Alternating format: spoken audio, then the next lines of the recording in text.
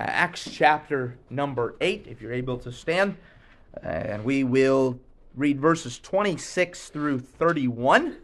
Acts chapter number 8, and we're going to read verses 26 through 31.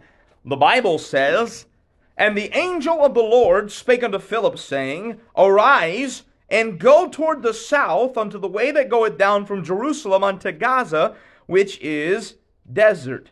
And he arose and went, and behold, a man of Ethiopia, a eunuch of great authority under Candace, queen of the Ethiopians, who had charge of all their treasure, and had come to Jerusalem for to worship, was returning, and sitting in his chariot, reading Isaiah the prophet. Then the Spirit said unto Philip, Go near, and join thyself to this chariot. And Philip ran thither to him, and heard him read the prophet Isaiah, and said, Understandest thou what thou readest? And he said, How can I, except some man should guide me? And he desired Philip that he would come up and sit with him. And let's pray. Father, I love you. I thank you for this day. I thank you for our church. God, I pray right now that you would help me. I pray that you would clear my mind. I pray that you would help me to say the things that I should say, to leave off the things that I shouldn't. Lord, you know why you put this message on my heart, and you know who it is for. And Lord, I believe there's spiritual truth in every message for every believer. But God, I believe some things are specifically for specific people. And Lord, you know who they are. I pray that you'd work on their heart and help them to respond according to your will. God, I love you. Thank you for your goodness. In Jesus' precious name, amen. Thank you. You may be seated. You know, there is nothing in this world that compares to a soul coming to Christ. I don't know how I can describe the feeling to you. Of course, you know how you felt when you got saved, and we know that we're not saved by feelings, amen? I'm glad about that, right? I'm glad I'm not married just because of feelings, amen? Because there's some days where I don't feel like my wife loves me, and probably I deserve it, amen? But I'm not married because of feelings. I'm married because of a decision that I made, amen? And you know what? I'm not saved because of feelings. I'm saved because of a decision I made to put my faith and trust in Jesus Christ. But you know what? One of the greatest things that a person can ever experience is to see someone else come to Christ. I mean, if you've ever been there, that's something I cannot describe, okay? It is something I can't not accurately, articulately tell you this morning. But God is not an aloof deity that spun out of his fancy, us out of his fancy, and then left us to our own devices. God loves us. He loved us enough to send his son Jesus to suffer and die and pay for our sins. He loved us enough to be adopted into his family. He loves us enough to forget our sins that we committed against him. 1 John 4:10 says it this way, Herein is love, not that we loved God, but that he loved us, and sent his son to be a propitiation for our sins. I love that verse. And by the way, I like Bible words, you know, and it's funny, I have people tell me sometimes, oh, preacher, I just can't understand the words in the Bible, you know. Well, I don't hear Elon Musk apologizing for talking in the terms he does about his artificial intelligence and Tesla and people. That's called intellectualism. But to look up a word in the Bible, you know, we shouldn't do that. We should make it easier. And I'm like, that's interesting. But anyway, that's just an aside. I'm not preaching on that this morning. But there's a word there in 1 John 4:10 to propitiation. I like that word. By the way, it's a Bible word. It's a good word. Here's essentially what the word propitiation means. All right, I'll give you the Kentucky redneck definition. All right, Jesus Christ changes the wrath of God against the sin in a person's life into the mercy of God, ready to be extended because of his Son. He becomes our mediator and our intercessor.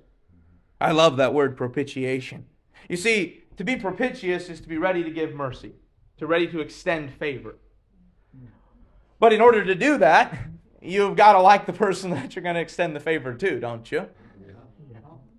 Now, I love all of my children, but there are times where they try your patience, don't they? Right. Okay. And for me to hear a story about my son, and it will bring my wrath upon him because I've heard what I've heard about him, and then for my wife to come to me and say, he came to me, he's sorry, he's asked for forgiveness, I've forgiven him, and I want you to forgive him. Now, that doesn't mean he's going to escape all punishment. But it does change my attitude towards how I deal with him, because she came to me on his behalf, because he came to her. And he was truly sorry. And that is what Jesus did for us when he became our propitiation. You see, God's wrath was towards our sin. Why? Because we're all sinners. And we deserve to go to hell. It's what we deserve. But if we will trust in Jesus Christ and we will trust in his shed blood, he becomes the propitiation for us. And then God looks at us and he sees the blood of Jesus, just like we talked about last Sunday about the Passover. And all of a sudden, instead of extending wrath, he's ready to extend mercy. Amen. I love that word propitiation. Here's what I love about God. God loves people. You know, there's nobody too far gone. 2 Peter 3:9 tells us the Lord is not slack concerning his promise, as some men count slackness. What promise is this? Well, if it's 2 Peter chapter 3, it's the promise that the Lord will come again. The day of the Lord is at hand. But is long-suffering toward usward, not willing that any should perish, but that all should come to repentance. God loves people. By the way, God loves all people.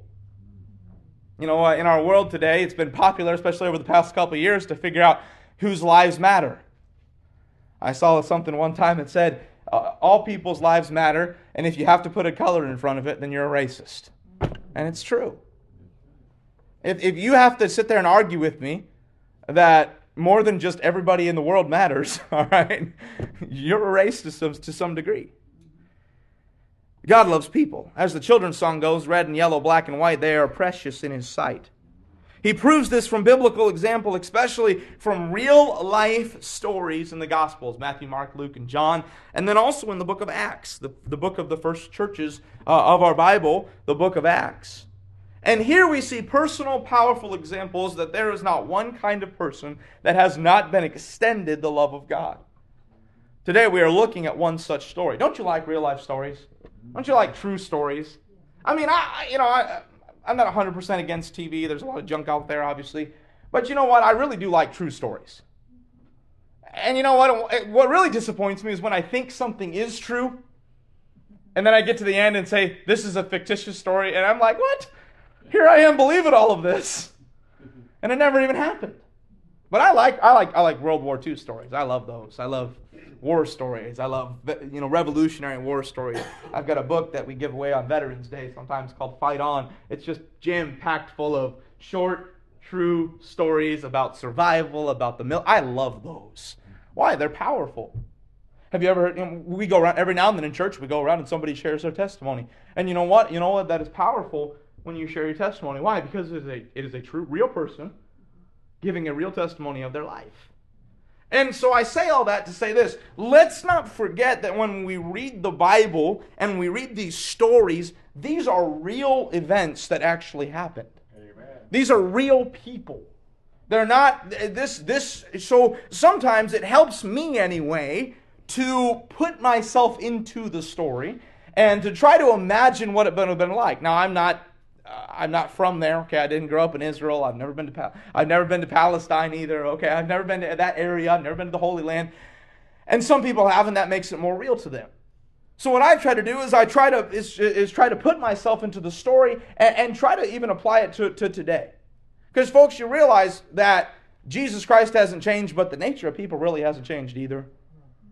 Now, the story may have changed and the circumstances change, but you know what? A person comes to Christ the same way they always have, by faith and trust in Jesus Christ. That's how they do it. And so we're going to look at three things this morning from Acts chapter number 8, and we're going to look at the context. We're going to look at what's going on in the story. We're going to look at the conversion of this man, and then we're just going to conclude very simply. All right, number one.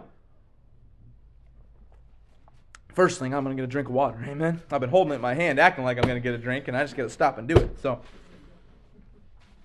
let's look at verse number 1. Now, here's what's going on. Of course, in the book of Acts, chapter 1, Jesus Christ is resurrected. He appears to the disciples. He gives them power. It says, after that, the Holy Ghost will come upon you, and you shall be witnesses unto me, both in Jerusalem, Judea, Samaria, uttermost part of the earth. That was their job then, and it's still our job now. Amen? But in Acts chapter number 8, let's just start reading in verse number 1. And Saul was consenting unto his death. Whose death? Stephen's in the previous chapter. And at that time there was a great persecution against the church which was at Jerusalem. And they were all scattered abroad throughout the regions of Judea and Samaria, except the apostles. And devout men carried Stephen to his burial, and made great lamentation over him. As for Saul, he made havoc of the church, entering into every house, and hailing men and women, committing them to prison. Therefore they that were scattered abroad went everywhere preaching the word. Then Philip went down to the city of Samaria, and preached Christ unto them. So why did Philip go to Samaria? He went there because of persecution. And when the persecution came to the church at Jerusalem there, it kind of spread them out everywhere. Now, I'm glad they didn't just go into hiding. I'm glad they went out preaching. Amen? By the way, when persecution comes, it ought to scatter believers, and people ought to get out of their comfort zone. We've been talking about trouble on Thursday nights. You know what? A little bit of trouble really isn't a bad thing. I mean, we think of it as a bad thing. We've been talking about Bible people on Thursday nights. But you know what? Oftentimes, trouble is in our lives because it causes us to have a dependence on God. And you know what? Sometimes that's, you know what? Hey, listen, you know what? I bet you there's going to be a lot of Christians praying awful hard this year. Why? It's an election year, right? There's a lot of trouble going on. There's a lot of problems. You know, everybody, 2015, 2016, oh, you know, what is going to happen to America? And then President Trump gets elected, and it's like people just kind of went to sleep after that for 4 years. Like, oh, we're good, we're safe, we're fine. I don't think he solved all of our issues. By the way, I don't think if he takes 4 more years to solve all of our issues. Say a preacher, are you against him? No, I'm not against him, folks. I'm just saying one president can't solve all of our problems in 4 years. Why? Because we're a nation that's wholly forgotten God. It's going to take a lot more than one president making some reasonable policy changes to right the ship in America.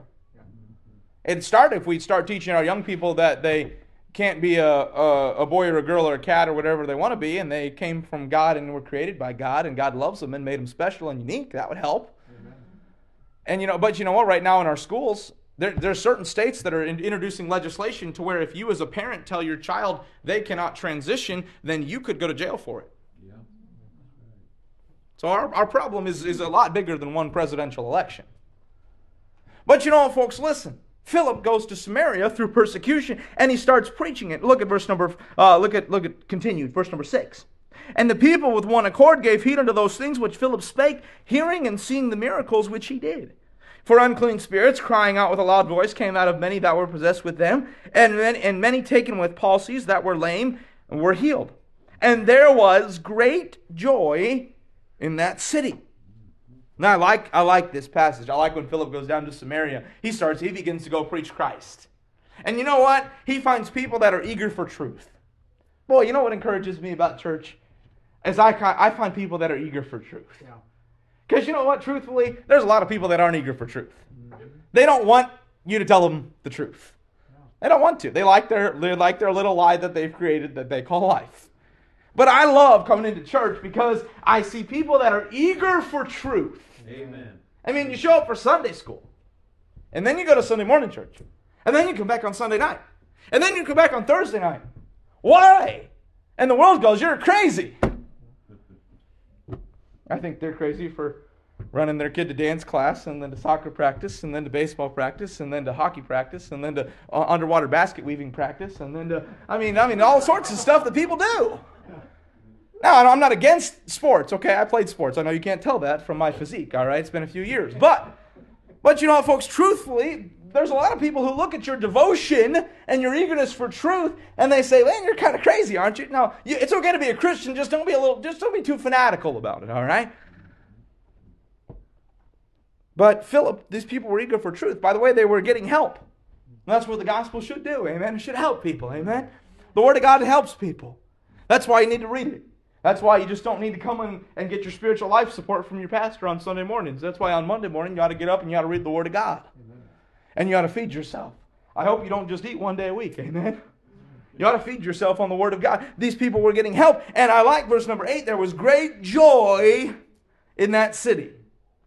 Now, what is joy? And this is not our message this morning. This is all introduction, all right? This is all free, okay? You don't have to pay me overtime for any of this. There is great joy in that city. Now, when you think of joy, some people think of the positivity and the happiness and the overthrowing, the excitableness, the cheerfulness that just overflows. And that is all part of it, okay? But let's just be truthful. Not everybody is like everybody else, right? Amen. Some of people just naturally aren't overflowing, upbeat, kind of positive people all the time. All right? I tend to be more that way. Now, I'm not always that way, but I tend to be, it's pretty easy for me to be happy. Okay? Honestly, truthfully. Like, you're going to have to, you could shoot my cat and I would not be sad. Okay? All right? I'd probably rejoice and I'd help you. No, anyway. But you know what? Truthfully, I know cat people. All right, I'm going to duck under the pulpit here. But truthfully, that is not what the Bible talks about when it talks about joy. The actual literal definition of the word joy there is a calm cheerfulness. And folks, these people were in persecution. There was Saul going around in Jerusalem wreaking havoc, dragging women and children and men off to prison and just destroy. But when the gospel came to Samaria, which wasn't too far away from Jerusalem, there was great joy. Why? Because you know what? As bad as this world gets, there's a comfort in knowing that when I die, my last breath on earth, when my eyes close in death, my eyes are going to open up and I'm going to be in heaven with Jesus Christ. Amen. Hey, what do I have to really worry about? Why do I have to be sad? I don't really have to. There's problems and troubles and burdens. But you know what? I have joy because when the gospel comes to town and the gospel comes to your heart, it gives you joy. Why? Because no matter how bad America gets, this world is not my home. I am just passing through. Amen. There was great joy. Joy is the delight of the mind that comes from present or assured approaching possession of a good. I like that definition of joy. When God comes into someone's life, He changes them. He gives them joy unspeakable. But then we see something else. We see not only is Philip come to town and he's preaching and things are exciting and Philip's having a revival and people are getting saved and people are getting helped and people are getting healed. I'm not an apostle, okay, by the way. All right, there are no more apostles, all right? Those are people sent out by Christ. But I think it would be pretty cool if I could come and heal you, all right? That'd be neat.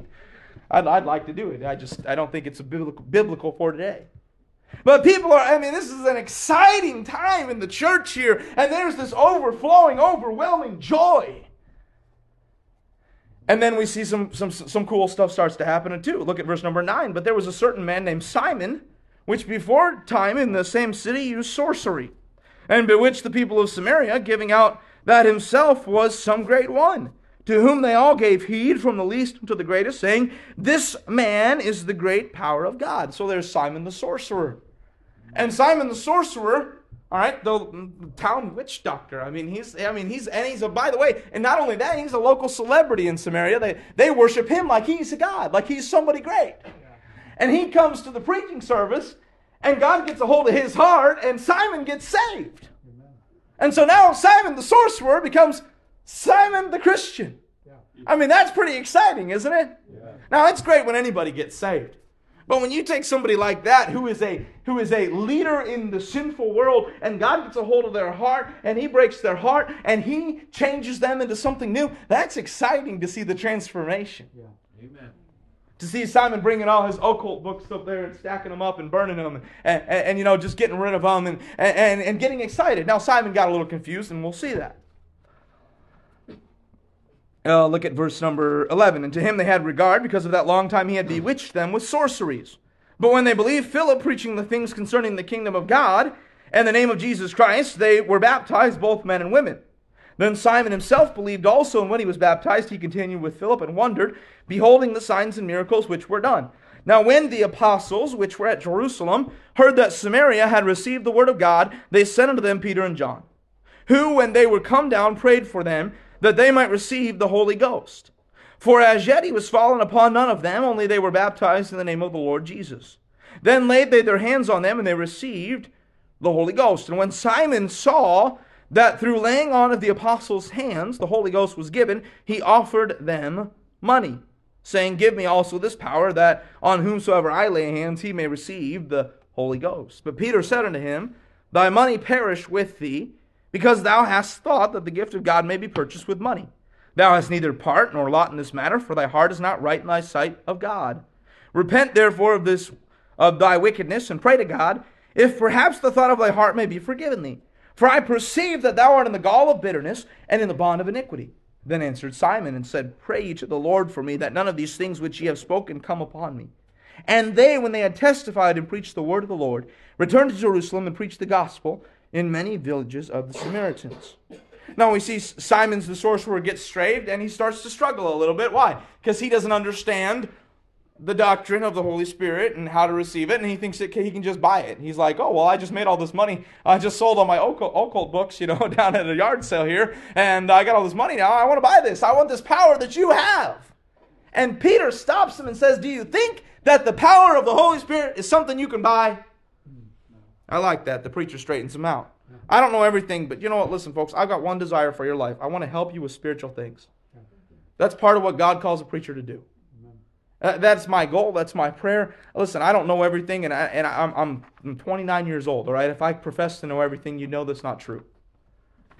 All right, I'll just be honest with you. I don't know everything about the Bible. But I'll guarantee you one thing. I love you, and I want to help you.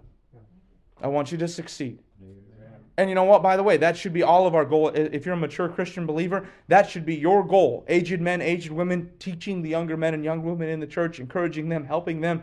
You know what? I'm thankful for Sean Ham as a construction worker who got up on Saturday morning and drove over to my house and picked up me and my brother with my dad's permission, and he took us around, and he taught us how to knock on doors and build a bus route. And you know what? He works 70, 80 hours a week just like anybody else. And he got up to invest in young people. And I owe him a debt. By the way, parents, let me encourage you. Let good, godly Christian people influence your young people. Amen.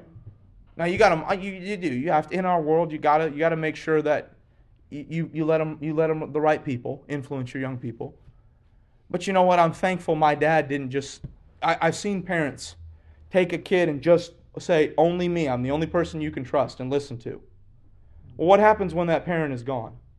And they can't trust a pastor, and they can't trust a godly Christian, and they can't trust. And I've seen people get real clannish, to where even when their children become adults, they hold their children back because their children are solely dependent on mom and dad as a 25, 30-year-old. Yeah. Hey, you know what? Children are. This is not the message, but children are arrows in the hands of a mighty man, according to I believe it's Psalms 127. You know what? That mighty man pulls it and he points the direction, but once he lets it go, it's gone. Yeah. Now he can control the strength and he can control the direction by exercising and being strong himself. But you know what, parents? Our children are not our own. They are God's. Amen. And they're a heritage. We're to steward them and raise them and point them in the right direction. But we are to, at some point, launch them out to live the life that God has for them. Anyway, I don't know how I chased that rabbit. It wasn't even in the notes to chase. But Philip is preaching and people are getting saved and there's great joy and there's an eager reception. I mean, wouldn't you like it? I mean, go to town and you start preaching and imagine going to just imagine this wild thought. You go to a town and you plant a church. Okay, that's kind of a crazy thing, right?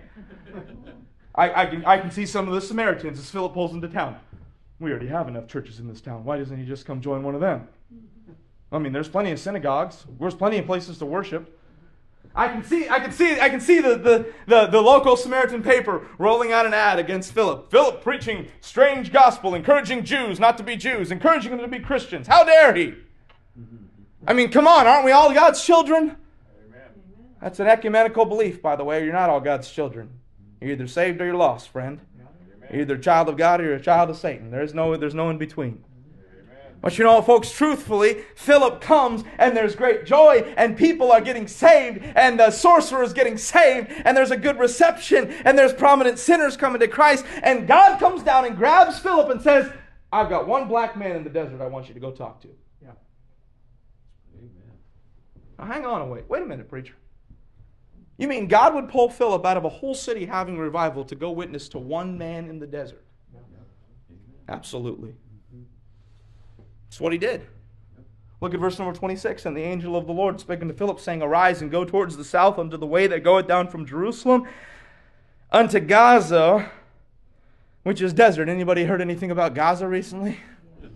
All right, it wasn't as populated. It's a much broader region in the Bible, by the way, than it is in a little strip in our world.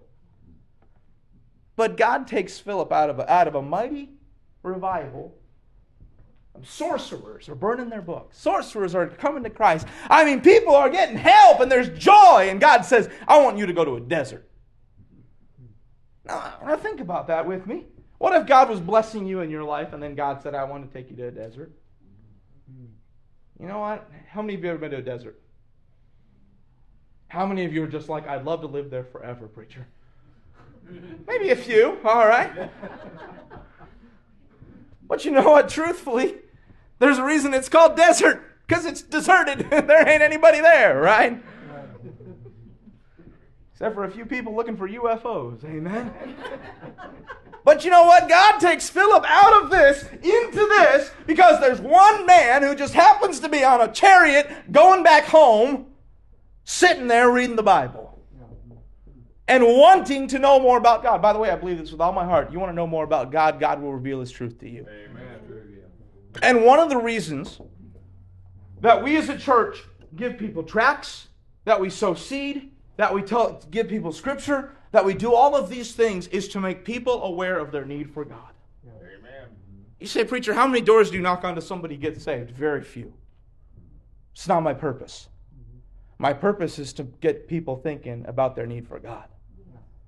You know what I found out, though? There are some times where you knock on a door and you're talking to a person and the Lord gives you an opportunity, and this person, and you say, if you were to die today, you know for sure to go to heaven? And they'll say, you know, this is the craziest thing. Just last night I was thinking about this and I was wondering if somebody could show me that. Now, what were they doing? They were wanting to know about God. And you think it was an accident God sent somebody to their door the next day? I don't either. By the way, that's what concerns me about America. Most people aren't looking for God. Amen. Most people aren't concerned about Him. There's a lot of people that are, and I'm thankful for that. Amen. But you know what? Most people they don't spend hardly a minute in their week thinking about God. And they don't spend hardly a minute a week thinking about their soul. You know what? I asked young people, if you were to die today, do you know for sure you'd go to heaven? No young person's really thinking about death.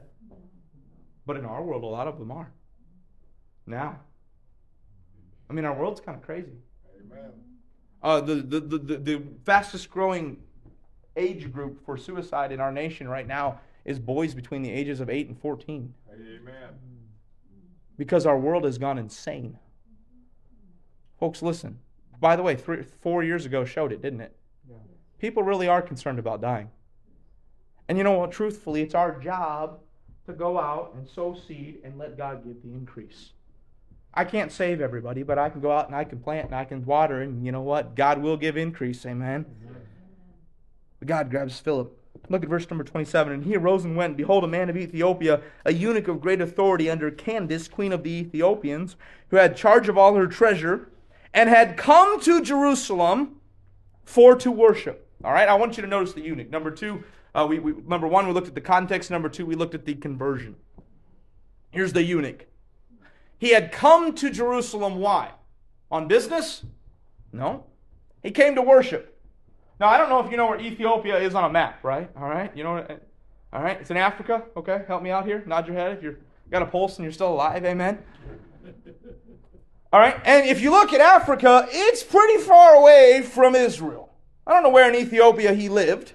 Even if he lived at the very top, just south of where it'd be modern-day Sudan, all right? Even if he lived at the bottom of Egypt, the top of Sudan there, and, you know, and Ethiopian empire was pretty large. Even if he lived there, all right, he got on a chariot, and he traveled over 1,500 miles, and that's if he didn't take a boat, it'd be longer, all right? Because if he crossed the Red Sea, it'd be shorter. So this journey from Ethiopia to Jerusalem would have taken months.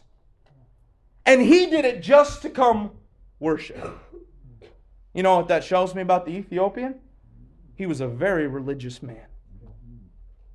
And God loved him enough that even though he was devoted, even though he was dedicated, even though he was religious, God took Philip out of a great revival and put him in a desert because this guy was going home, and he said he came all this way and he missed what he should have gotten in the first place. I'm going to make sure he doesn't miss it on the trip back. And he pulls Philip out and he takes him down to the eunuch, and Philip says, "What are you reading?"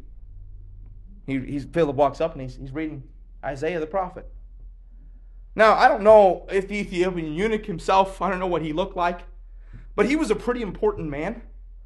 So he probably had either a pretty decent bodyguard accompanying him, or he could handle himself. That's one of the two of the conclusions that I've come up with. Because if he's the charge of the treasurer of all of Ethiopia, he's a pretty important person in that community. And so I can see Philip, he's in the desert, and he sees the chariot afar off, and the Holy Spirit says, go join yourself to that chariot. Now, I don't know if you know anything about Bible history, and you probably do, and I'm assuming that you do, but typically when people went to join themselves to a chariot, it was because they were trying to rob them. Especially in a desert. Why? Because normal people don't go to the desert to go howdy with somebody on a chariot. And so I can see the Ethiopian, maybe he looks up from reading the parchment that he's reading, and there's a guy coming. Tells a couple of his guards, hey, go check that guy out. Philip keeps walking. Those guys come up to him. I can see Philip saying, hey guys, this is going to sound real crazy to you, all right? But somebody called the Holy Spirit, an angel of the Lord came to me and told me to go talk to that guy sitting in the chariot. Now, if you come to me today and said a preacher, an angel told me that I need to go sit down and talk to the President of the United States, I'm going to tell you you're crazy, all right? But Philip didn't care about that. Philip didn't care what those people thought of him. Philip went. He joined himself to the chariot. Think about how silly Philip would have looked. And he joins himself to the chariot. He says, what are you reading? The guy says, how understandest thou what thou readest, is what he said. By the way, that's a good way to point people. Let's look at Philip. Understandest what thou readest. And he said, how can I, except some man should guide me? And he desired Philip that he should come up and sit with him. In this conversion, I notice Philip, he discerns his biblical understanding. Understandest thou what thou readest? Here's a question I always ask people when I'm talking to them about Christ. If you die today, could you give me a Bible reason that you'd go to heaven? Not if you die, will you be in heaven? Because you know what most people are going to say? Yes. I ask them if they can give me a Bible reason. Why? Because if you can't give me a Bible reason, you're not going to heaven, friend. And Philip says in verse 32, the place of the scriptures which he read was this: he was led as a sheep to the slaughter, like a lamb dumb before his shearer. So opened he not his mouth. In his humiliation his judgment was taken away. And who shall declare his generation? For his life is taken from the earth. This is Isaiah 53, by the way. And the eunuch answered Philip and said, I pray thee, of whom speaketh the prophet? This, of himself or of some other man? Then Philip opened his mouth and began at the same scripture and preached unto him Jesus. Hey, you know what? Philip is asking the eunuch what he already knows so he can tell him what he clearly doesn't. And here's what Philip says. You know, I like Isaiah. He's like, I love this passage, and he reads it to him. And he says, but you know what?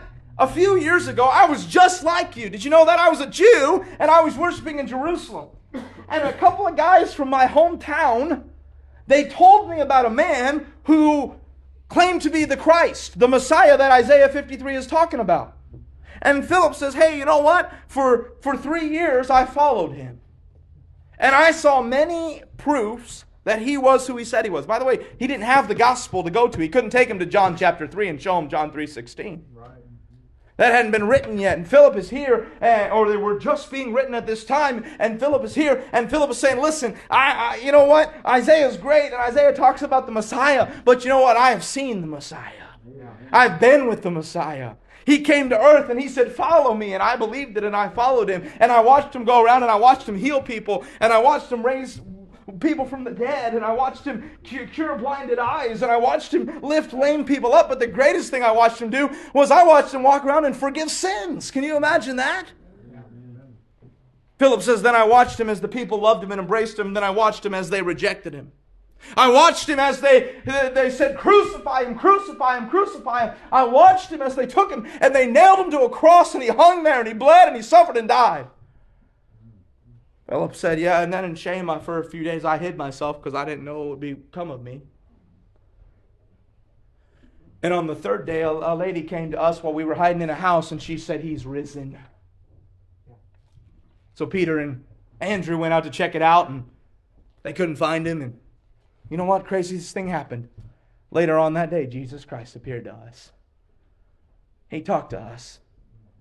He showed us the piercings in his hands and his feet. Amen. And Philip is preaching unto him Jesus, by the way. And you know what he's saying when he's preaching him Jesus? He's telling him, listen, Jesus Christ is the Messiah. He's the one you've been looking for. He's the only way to heaven.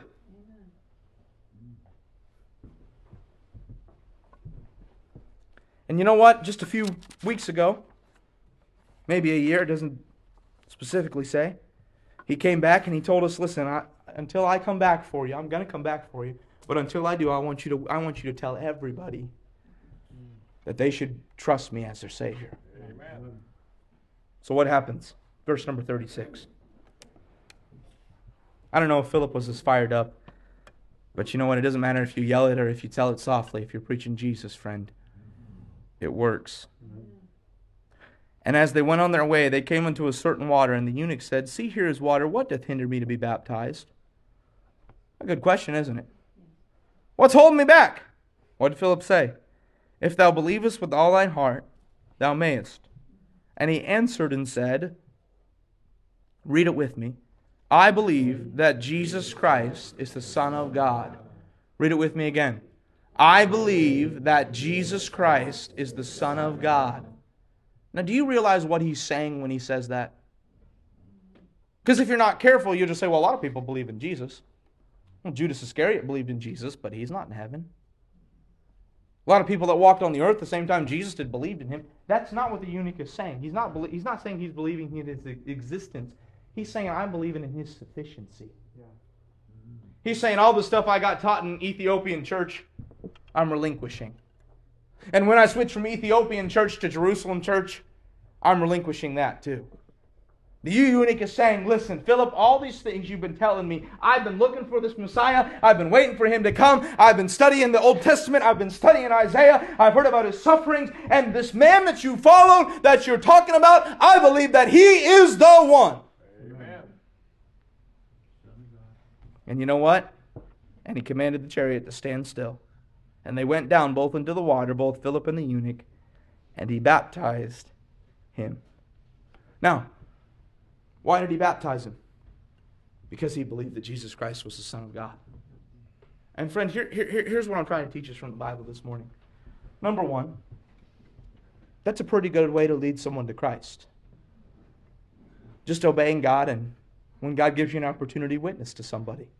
Amen. But you know what the second thing is? Baptism does nothing to save a person.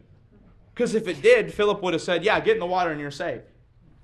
But he said, you have to believe that Jesus Christ is, you have to believe with all your heart. And he said, I believe that Jesus Christ is the Son of God. And then after he got saved, they went down into the water. All right? Now, maybe this is just oversimplified logic to me, okay? But do you realize in the Bible there was only one method of baptism? Only one. They were always baptized by immersion. You didn't pour. You didn't take this and put it on your hand and flick. Both men went into the water, down into the water, and came back out of the water. Amen. Why? Because baptism is a symbol of the death, burial, and resurrection of Jesus Christ. Amen. And I've never seen anybody where they took him and they put the casket there and they took dirt and they poured it on top of him. And you say, preacher, you're criticizing others. No, I'm not criticizing. I'm simply trying to get us back to the Bible. Amen. Salvation is by grace through faith in Jesus Christ, and baptism in the Bible is by immersion after someone gets saved as a testimony that they are saved. And friend, if you're in here and you have never done that, let me encourage you, just like the eunuch that says, what hinders me to be baptized? Well, do you believe that Jesus Christ is the only thing that can save you? Absolutely, I believe that. Well, then why don't you let everybody else know? I remember the day that I got baptized. I got saved. I asked Jesus Christ to save me, and I got baptized. And it was a large church, and my dad was not in the service. He was in another service helping with the children's church. And I told the guys, I said, listen, I do not want to get baptized until my dad is there. And they said, okay, we'll send somebody to get your dad. So they had a couple other people getting baptized that day, so I let them get baptized first. And I'm kind of looking, and I still don't see my dad anywhere in the auditorium. And you know what, truthfully, had I gotten baptized then, would I just been baptized, just as much baptized as I was without him seeing it? Yeah, but I wanted him to be there. And I wanted him to see me. Why? Because I wanted everybody to know that I had accepted Christ as my Savior. Especially my dad. And I remember standing there as a 14-year-old boy. The preacher took me and said, this is James Young upon your profession of faith in Jesus Christ.